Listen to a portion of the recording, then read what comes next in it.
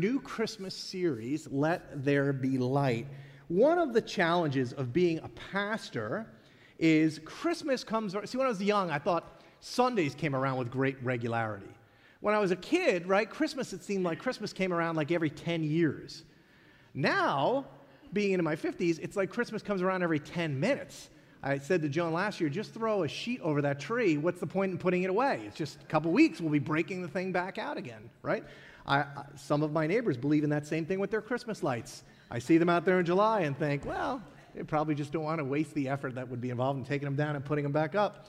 But imagine if you're a pastor, Christmas brings with it a whole nother set of issues, which is, how do I share with God's people the story of the birth of Jesus in new ways, fresh ways, with a different perspective? And it gets hard because our culture now has so intertwined the story of Jesus' birth into kind of a secular celebration of feelings and warmth. The story gets gobbled up in so many ways and parsed, and it becomes so ubiquitous. I mean, it's everywhere, and we know about it from the time we're born. I woke up this morning, my nephew lives out on the West Coast, and so he had posted sometime late last night a picture of his son, Henry, who's 1 year old, and Henry had gone to the store, and he was standing in front of, you ever seen the Santa that does the twist dance, you know? And so they're at the store, and Santa's doing the twist, and there's little Henry at 1 year old doing the twist, you know? And I thought to myself, here it is already at 1 year old, right? The concept is in his mind about Christmas and what it means, and I've heard it all before again. I've been dancing the twist of Christmas since I was one. And so how do we share the story in new ways? So this year, back in September, when we start laying out what Christmas is going to look like, I realized something. For the first time, I am not the first John to ever try to figure out how to retell the story of Jesus' birth in a new and different way. Here's what I mean. Some of you know, if you've been around the church, in your Bible, if you get through the Old Testament and into the New Testament starts with 4 books. They're called the Gospels, which means the good news of Jesus, who he is, what he's done.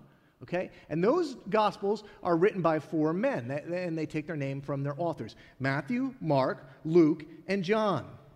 And so what's interesting is, Mark, he doesn't address Jesus' birth at all. And Jesus comes on the scene in Mark 1. He actually goes to the river to be baptized. He's a full-grown adult already. Now, the other 3 Gospels do deal with the birth of Jesus. Matthew and Luke deal with it very similarly. You're quite familiar with Matthew and Luke's version. Really, Luke's version is the one that shares the most information, which would make sense. Luke wasn't a follower of Jesus's. He was a doctor that set out to write a court. He starts his book saying, I set out to carefully investigate and write an orderly record of who Jesus was in his ministry. And so Luke gives us lots of details, and Matthew fills in a little bit about Jesus' birth. You know those stories. That's Charlie Brown, right? Can anybody tell me the meaning of Christmas? And Linus, right? Lights, please. And the light hits him, and he reads right out of Luke chapter 2. So the culture is really aware of Luke and Matthew's retelling, and Mark doesn't deal with it. Now, here's an interesting thing. Those 2 Gospels contain Mary and Joseph and mangers and shepherds and no room in the inn and wise men and stars. That's all there. But John, the Gospel of John, written by John, who, unlike Luke, actually knew Jesus, walked with Jesus. In fact, John would tell you he was the closest to Jesus of any of the disciples. He often referred to himself as the disciple that Jesus loved. This same John that knew him better than anybody, this same John, whose gospel was the last of the 4 written, likely many years, perhaps decades after Matthew, Mark, and Luke's were, this John, who likely writes this as a very old man, probably in his 80s or 90s, and he's looking back now over 50 years of ministry, he tells the story of the birth of Jesus completely different. Nothing similar. Which is pretty amazing. Because if you think about it, John should have known the story better than anybody. Many of you know the story. Jesus on the cross, he's being crucified, and he looks down and he sees John and he sees his mother, and he says to John, John, this is your mother, and Mary, this is your son, and in a sense saying, John, I need you to take care of my mother for me. And while most scholars don't really know what took place with Mary after that event, many people believe that John did take care of Mary for the rest of her life. In fact, tradition says he took her to Ephesus, where she lived out the remainder of her days. Now, you would have to imagine Mary, her role in this story, the birth of Jesus, is kind of like the penultimate event of her life. Like, this is it, right? She's gonna tell everybody. Can't you imagine people coming from far away saying, Mary, tell me about the birth of Jesus? So John must have heard this story over and over and over and over again, and I'm sure he asked all the time too. Mary, what was it like when the angel came? What did he look like? What did it feel like to have God in utero? Nobody would have known more about this story than John. And yet, when he sits down as an old man to make sure that the story he has to tell gets recorded, he doesn't even include Mary. Not a word. No virgin birth. Nothing. Well, my guess now, and remember, John wrote a lot of the New Testament. He wrote 3 books. They're really short books. They were letters called 1 John and 2 John and 3 John. He's already written those, okay? He's already addressed some issues going on in churches. And then, many of you don't know, this same John wrote the last book of your Bible, the book of Revelation. So what happened to John is he faced persecution, and he was sentenced to isolation on an island called Patmos. So he was sitting out on this island, separated from everybody, kind of imprisoned out there. And it's on Patmos where God gives John a revelation about what the end days will look like. John goes through all of that. And it's now he's in his old age. And my guess is after all of this, he wants to make sure as he writes the story of Jesus, he wants to write it with a purpose so that you and I would understand something about Jesus. He had a message to leave behind in his old age, perhaps at least aware of the oral accounts of the other disciples' narratives. John purposely chooses to go in another direction, to tell the story in a different way, in a new way, and that's what we're going to look at for the next 3 weeks this Christmas. So jump in with me. John starts out with a poem, and it might sound familiar. In the beginning. Anybody ever heard those words, start a story, before? In the beginning. John quotes another poem, one that would have been very familiar to his first century audience. He starts with the same opening that the poem of Genesis 1:1 starts with, the first book in your Bible, the story of creation. Genesis 1:1, in the beginning. John 1:1, in the beginning. So he's trying to send you a little bit of a message. I never caught it before. Not all that hidden, but it's one we don't talk about at Christmas a lot. He goes on, he says, in the beginning was the Word, and the Word was with God, and the Word was God. He was with God in the beginning. He's referring to Jesus here as the Word. We'll find out why in a minute. Through him all things were made. Without him nothing was made that has been made. And so John is saying that Jesus was not just with God, Jesus is God, and then he assigns to Jesus a specific role in the Trinity. If you do any work on theology, what you'll discover is one of the roles Jesus plays in the Godhead is that of creator, that Jesus is the one that created this, all of this. Now think about it. If you know the Genesis account, those of you that are familiar with it, how did God create everything? Did he work with his hands? No, the scripture says that he spoke all of creation into being. When you speak, what comes out of your mouth? Words. In the beginning was the Word, and the Word was with God, and the Word was God. John goes on. The poem continues. In him was life, and that life was the light of all mankind. Now stick with me, okay? Think along with me. I think John's trying to tell us something about Jesus. Tell me if anything sounds repetitive here. In him was life. That life was the light of all mankind. The light shines in the darkness, and the darkness has not overcome it. Now there was a man sent from God whose name was John. He came as a witness to testify concerning that light, so that through him all might believe. He himself was not the light. He came only as a witness to the light. The true light that gives light to everyone was coming into the world. Anybody catch John's little fixation here? Light. He goes back, he goes, I'm going to change up this story of Jesus' birth. And it's going to center around the Genesis poem and the concept of light. Now, John, if you're familiar with his writings, he's good at giving God names. John gave God, in 1 John, the first letter he wrote to one of the churches, he gave God a pretty famous name. In fact, you don't have to be a Bible scholar, you don't have to be a Christian to know this. I tell you right now, if I went out to the Green in Morristown and I said, give me one word to describe God, God is, what would somebody say? Love. God is love. You know who wrote that? John. Same John. He wrote it in chapter 4 of this 1 John book.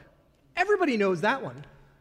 But you know, John had another name for God in the same book, and this was in the first chapter. Here's what he said. He goes, this is the message we've heard from him declare to you. God is light. In him, there is no darkness at all. And he goes on and on to talk more about light. Here's what I would submit to you this morning, this Christmas morning. To John, it was at least as equally important to let you know that God is not just love. And to let you know that the Christmas story is not just about mangers and unwed teens and no room in the end. What I think John would want you to know is those things are all true, but there's something that is just as true and maybe more important. God is light, and light came into the world.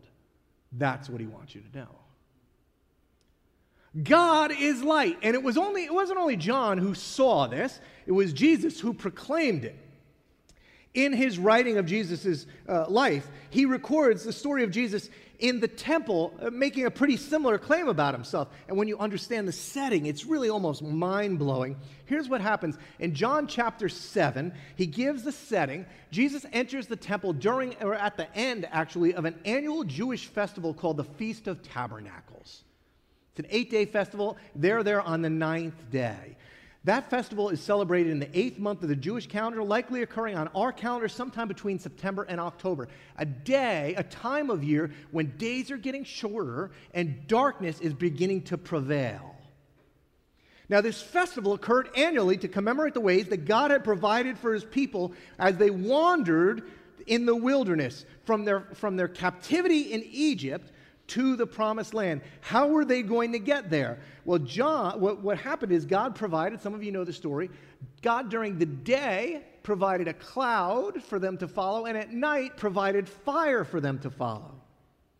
And so what's happening here is they would celebrate this, what God did in the wilderness during this feast.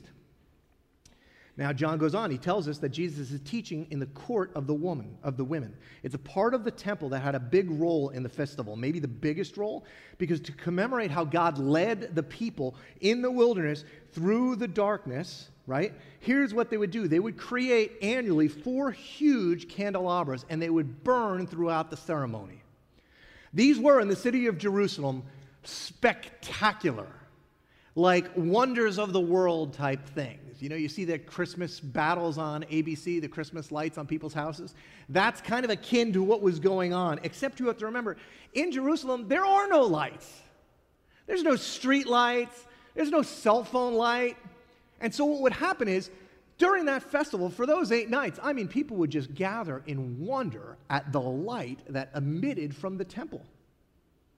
Historians say it was a vision like a diamond in the middle of the city. So here we are, day 9, ceremony's over, the candelabras are out, Jesus is in the court of the women, and he's teaching, and he makes a pronouncement to everybody that was willing to listen. He goes, I am, which in its own right was hearkening back to the name God revealed for himself to Moses. So he was claiming, in a sense, to have the same name as God, I am. And then he goes on, I am the light of the world.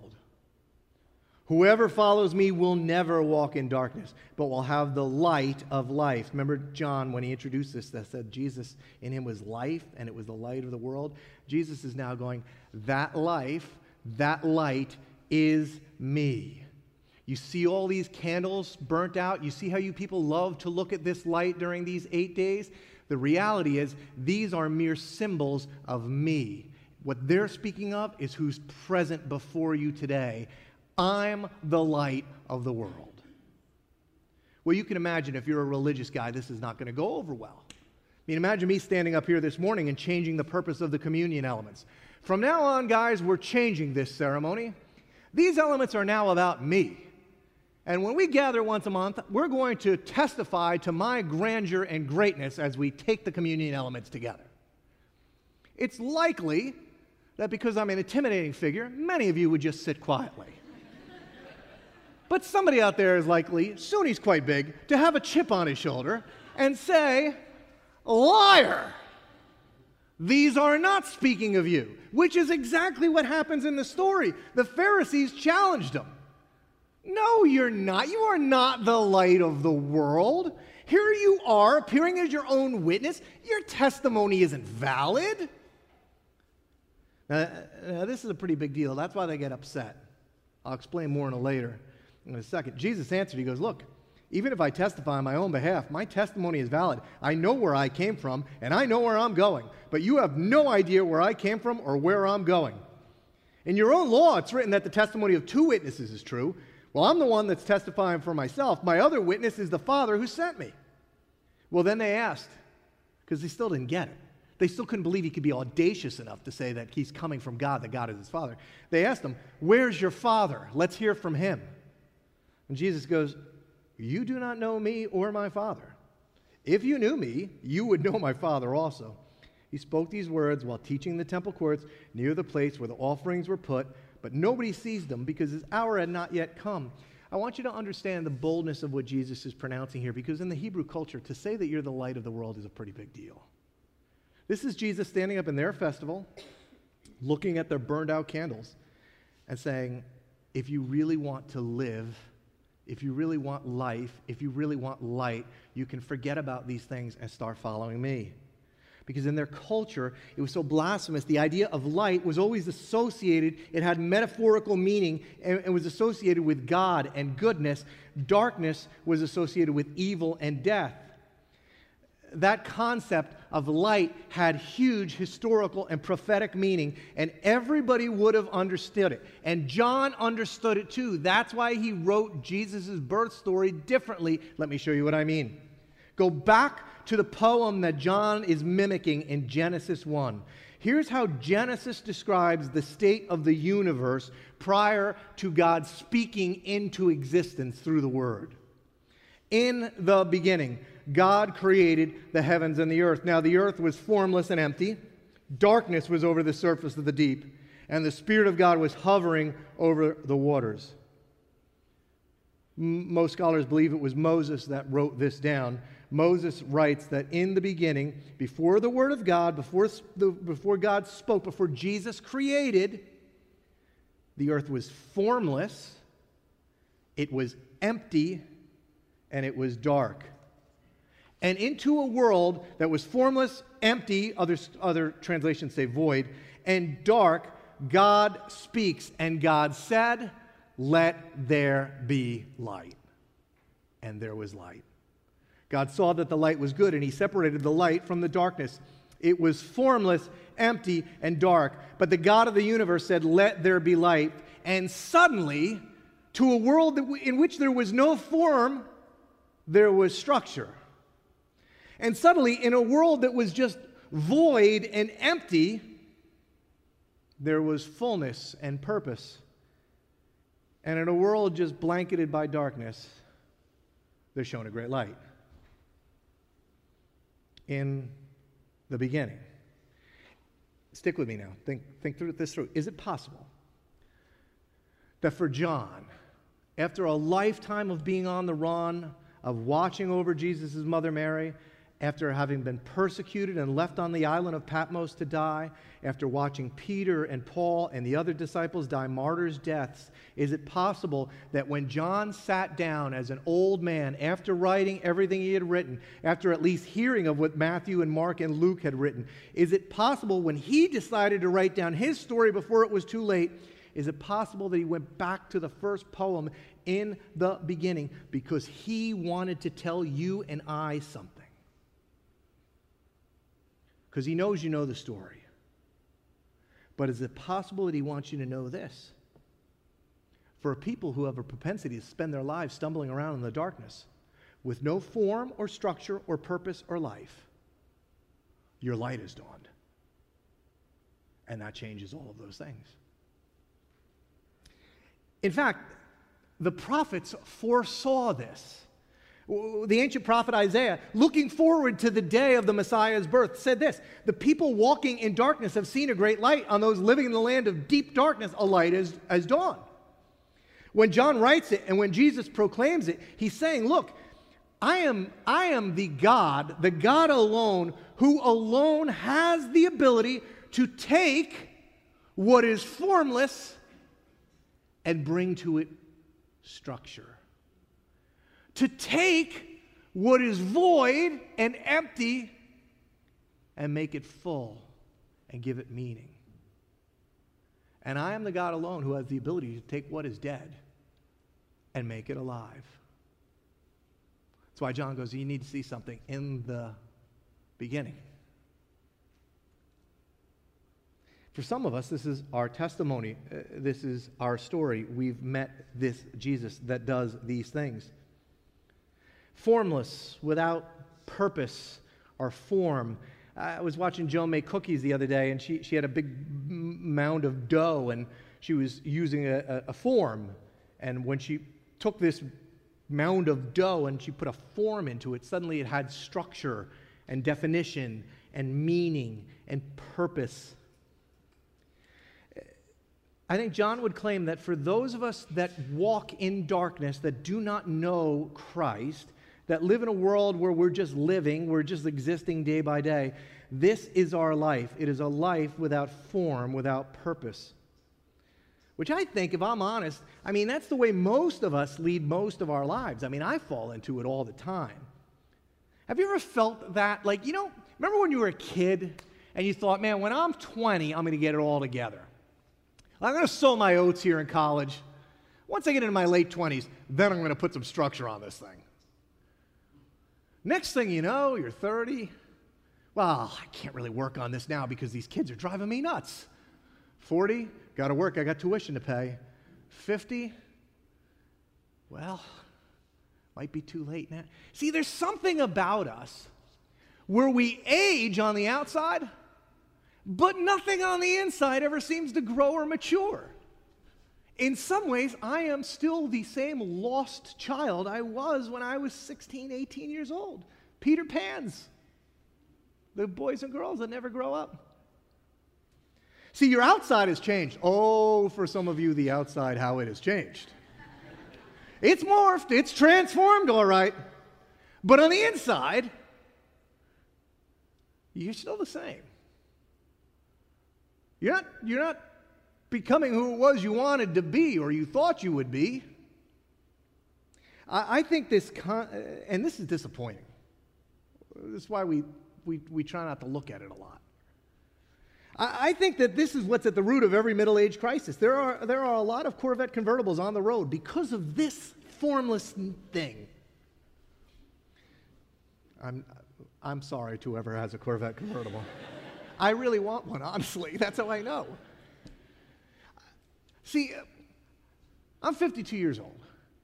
I wanted to be at 52. I was going to be as secure in who I am. But why, when somebody says something mean about me, does it just get to me at such deep levels?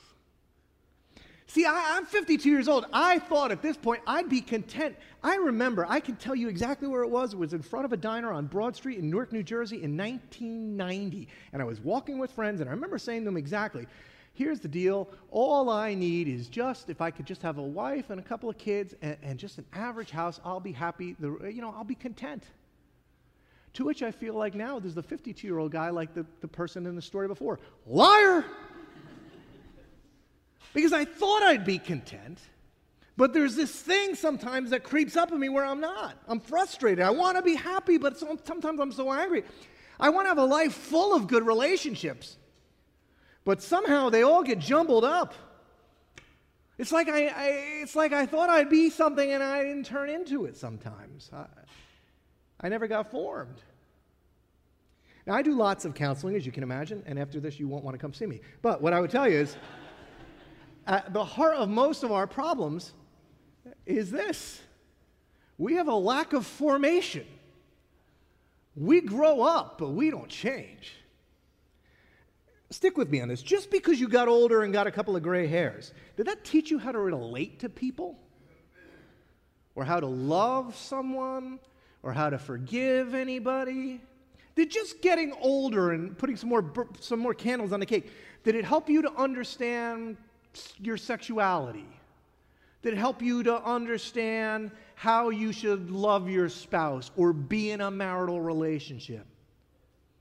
Did just getting older, did it teach you how to raise kids? No. Those are things that come because of forming. Just because you grew up doesn't mean you know how to do surgery or fly a plane. In order to do that, you need to be formed into a doctor or a pilot. And it is Jesus who forms whole, full, mature human beings. The Christian word for this, maybe you've heard it, is sanctification, which means to become over time more like Him. Jesus sanctifies. Out of a void, out of a formlessness, Jesus can bring structure and purpose and integrity. Now, make no mistake about it.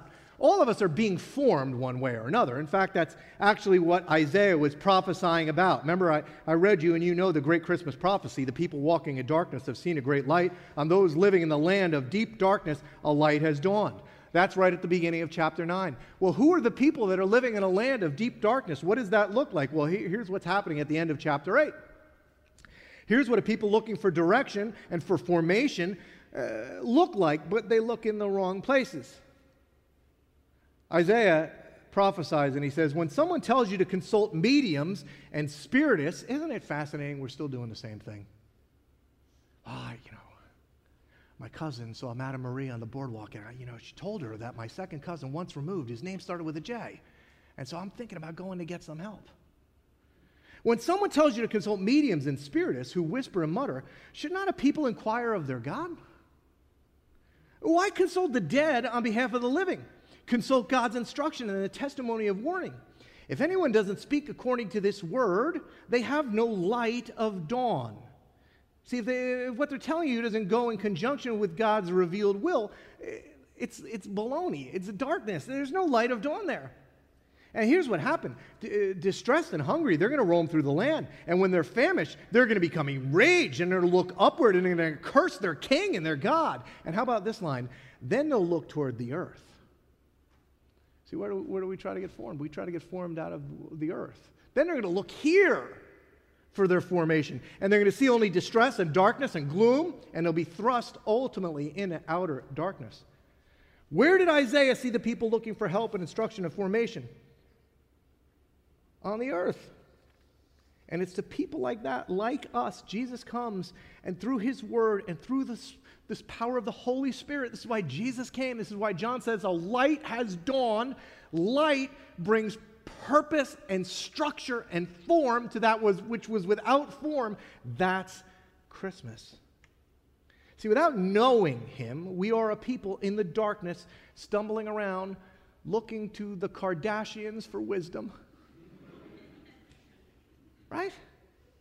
Think about this. Nothing changes. To a people like us, a light has dawned. Here's how the psalmist understood it, because we tend to think, oh, God is, do what God says or you're going to get punished. That's not what God is up to. Do you know how much God loves you and longs to bring purpose to your life and form and function and integrity to a formless life? Here's how the psalmist saw it. He goes, oh, how I love your law. I meditate on it all day long. Your commands are always with me, and they make me wiser than my enemies. I have more insight than all my teachers, for I meditate on your statutes. I have more understanding than the elders, for I obey your precepts. I've kept my feet from every evil path so that I might obey your word. I haven't departed from your laws, for you yourself have taught me. How sweet are your words to my taste, sweeter than honey to my mouth. I gain understanding from your precepts, formation from your precepts. Therefore, I hate every wrong path. Why? Because your word is a lamp for my feet and a light for my path. Light, form, purpose, direction. Jesus, a lamp for your feet and a light to your path. Into the darkness, light has come. Now, here's the interesting thing about light. Light, and we're going to talk about this next week more, light has the power to overwhelm darkness. If you've ever walked out of your house at night, darkness doesn't pour into your house. Light pours out of your door. Jesus has the same impact in our lives. He lights up the darkness. Here's how King David saw it. He said, if I say, surely the darkness will hide me, because David was all caught up in sin, and the light become night around me, even the darkness isn't dark to you. The night will shine like the day, for darkness is as light to you. Simply put, in the light of the presence of Jesus, you have no secrets. None. God knows everything God knows things that you don't even know about yourself. Everything. Nothing is hidden before him. The bad night back in college, the one time you had too much to drink, the poor choice you made at the conference, the motive behind why you had to tell her. See, he knows all of it. That's what light does. Light illuminates the dark. Funny thing about light, though. Light always overcomes the dark. Sin prospers in the dark. Sin in our lives has power when we hide. It speaks to us because nobody knows about it, but we know about it, and it whispers in your ear who you are, what you've done, where you've been. You're no good. You don't measure up. You haven't done enough. It enslaves us to our past. But if you've ever done it, when you bring something out into the light, sin loses all of its power. Sin loses power in the light. You're freed in the light. Some of you have experienced that. Confession is part of the Christian story. Now, some of you come from a background where you were instructed to confess to a priest because he had power to forgive you of your sins. Our understanding, when the Scripture says to confess your sins one to another, it's to take the light of Christ and shine it in the recesses of our lives. Because when we confess to one another, when we bring it into the light, the sin loses all its power over you. The light of the world has come. And if you would but let it into the dark recesses of your life, you'll be free. That's what light does. Jesus is the light of the world. He exposes all your junk. But at the same time, it's the same Jesus who said, I didn't come just to light up all of your sins so I could wave my finger at you. I came into the world so you might have an understanding that when the light of the life of Christ shines on my life, I realize I am way short. But Jesus said, I didn't come into the world to judge it, but to save it. Right before this story of Jesus in the temple, talking about being the light of the world, right before that story is a story of a bunch of religious guys, the Pharisees and the Sadducees and the teachers of the law, bringing a woman caught in adultery to Jesus. And they look at Jesus and they say, Jesus, they're trying to trap him as they always were. Jesus, we just found this woman. They must have been on the lookout for her, right? We found her committing adultery. And Jesus, you know what the law says, Jesus. Anybody caught in adultery needs to be stoned. See, for this woman, the light had dawned on her sin. And now Jesus could have said, yeah, that's what happens when light comes on your sin. Now you pay the price for it. But that's not what he did. He got down on the ground and he began to write. And after a few minutes, he goes, well, okay, any of you without sin, you can cast the first stone. And most of you know the story. They all dropped their rocks and left, and eventually Jesus looks at her and says, woman, who condemns you? And she says, well, there's no one here. And Jesus goes, well, then I don't condemn you either. Now go and leave your life of sin. The light of the world, lighting up the darkest recesses of your life so the grace of Christ can come and set you free.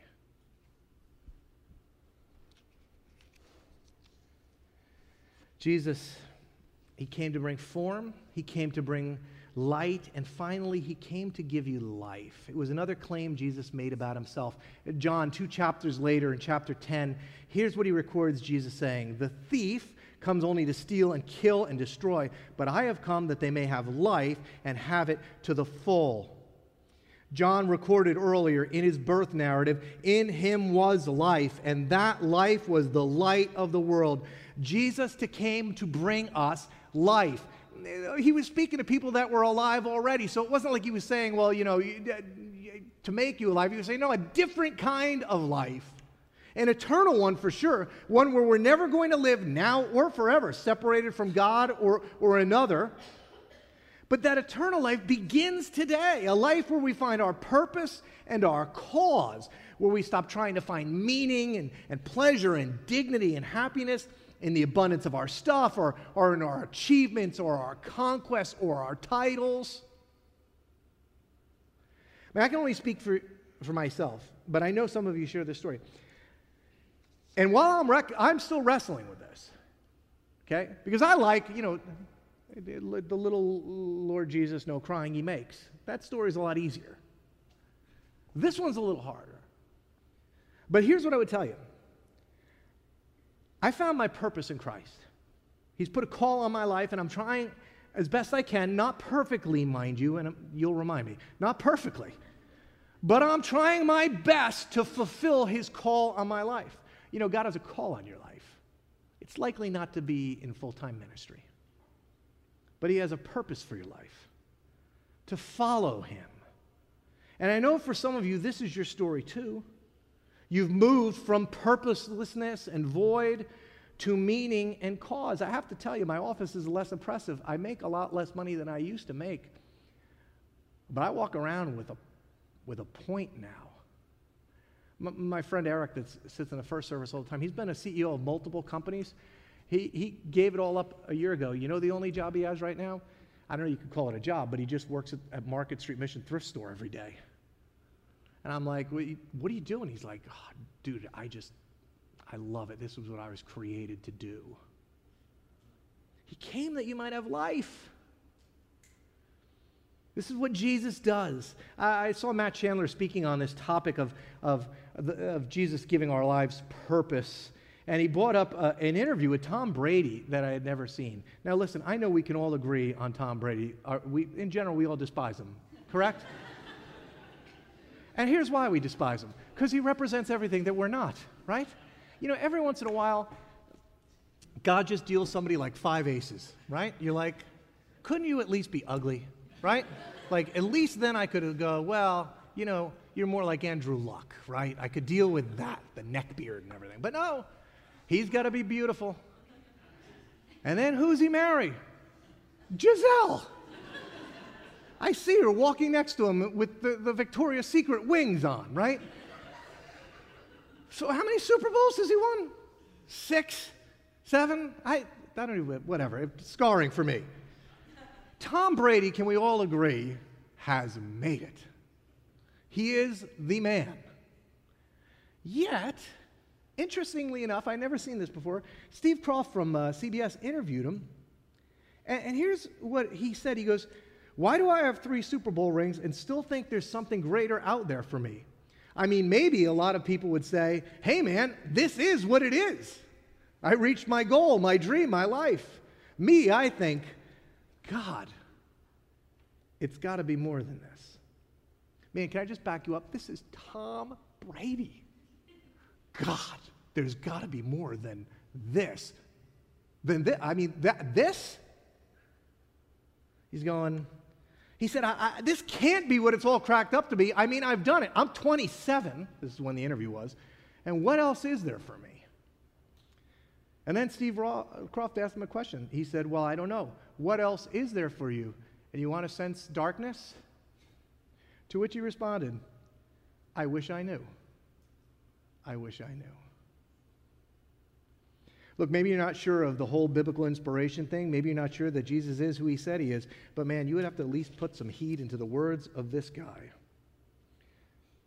Because without the light of Christ, we have a real propensity to stumble around in the darkness. He's got everything, and yet at the same time he says, I've got nothing. As the band comes up, This Christmas, John wants you to see things differently. He knows you know the story, but what he wants you to understand this Christmas is that for a people walking in darkness, a great light has dawned. And just like he did in creation, he is creating a people for himself. And from them, from a people without form, he's creating purpose. And for a people who stumble in the darkness, he's providing for them light. And for a people who wonder if there's really life out there, he's going, there's life abundant. In fact, John outs himself. I read you John chapter 1. Here's the end of his gospel. This is what he's trying to achieve with that story. This is why he wrote it a different way. This is what he wants you to know this Christmas.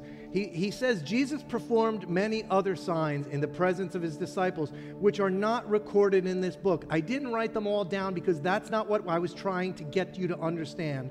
But these are written that you may believe that Jesus is the Messiah, the Son of God, and that by believing, you may have life in his name. Merry Christmas.